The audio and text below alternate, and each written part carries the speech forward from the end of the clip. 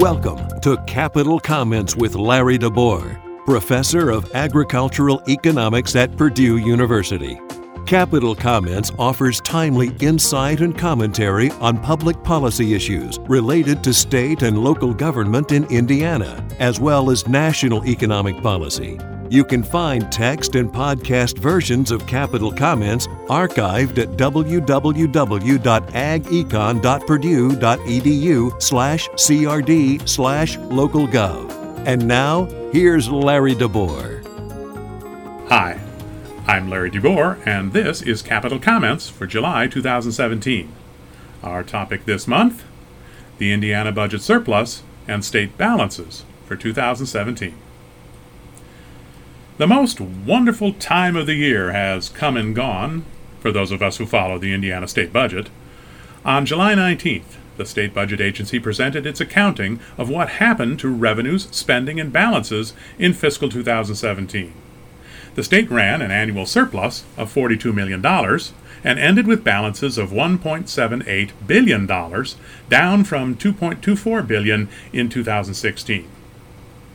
Wait a minute, says anybody who's ever kept a checkbook.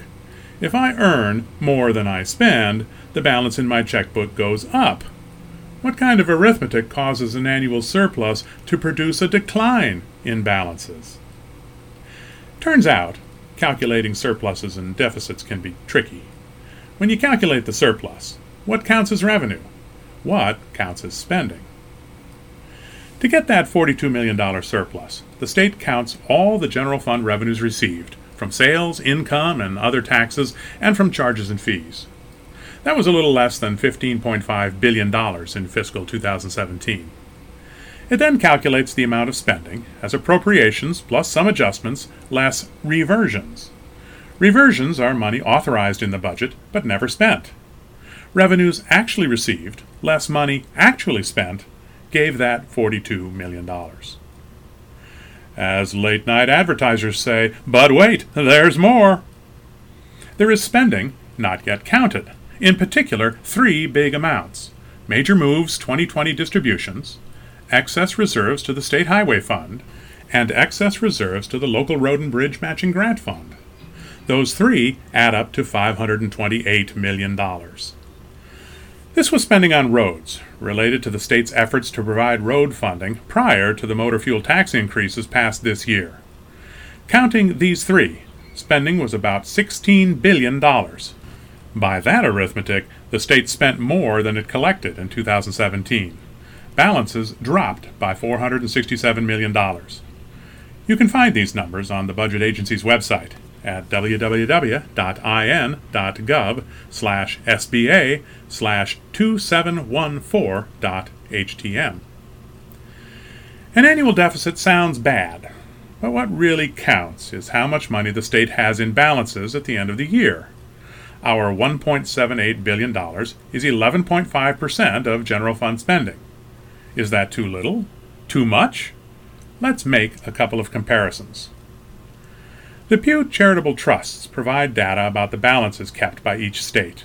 You can find it by searching Pew Reserves and Balances.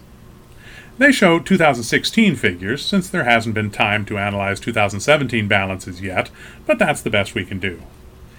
Indiana's balances at 11.5% would have ranked 13th highest among the states on the 2016 list.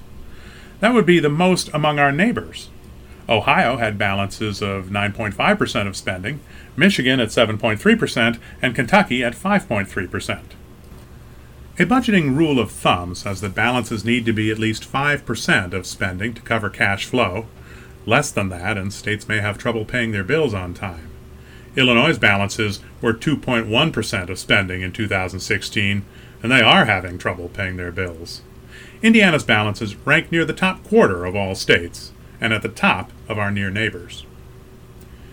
Here's another comparison. Aside from cash flow, the state needs balances to cover unexpected shortfalls in revenues. Budgets are made with predicted revenues, and sometimes actual revenues fall short. That's been the rule in Indiana lately. Our revenues have fallen short of budget year predictions for the last 4 years straight, by an average of about $220 million per year. This has not been a problem. because Indiana has enough balances to cover small shortfalls. During 2009 to 2011, the 3 fiscal years affected by the Great Recession, revenues fell short of predictions by about $900 million per year. We hope that never happens again. If it were to happen this year, though, and we made no tax or spending changes, balances would be cut in half to about $900 million. That would be 5.7% of spending, just above that rule of thumb minimum for cash flow. We've got enough balances to handle 1 year of severe recession and still pay our bills on time. We reduced balances in 2017 because we wanted to use the money to deliver state services. That's what taxes are for, after all. But we didn't go overboard. Indiana's balances show a state in good fiscal health. And that's Capital Comments for July 2017. I'm Larry DeBoer.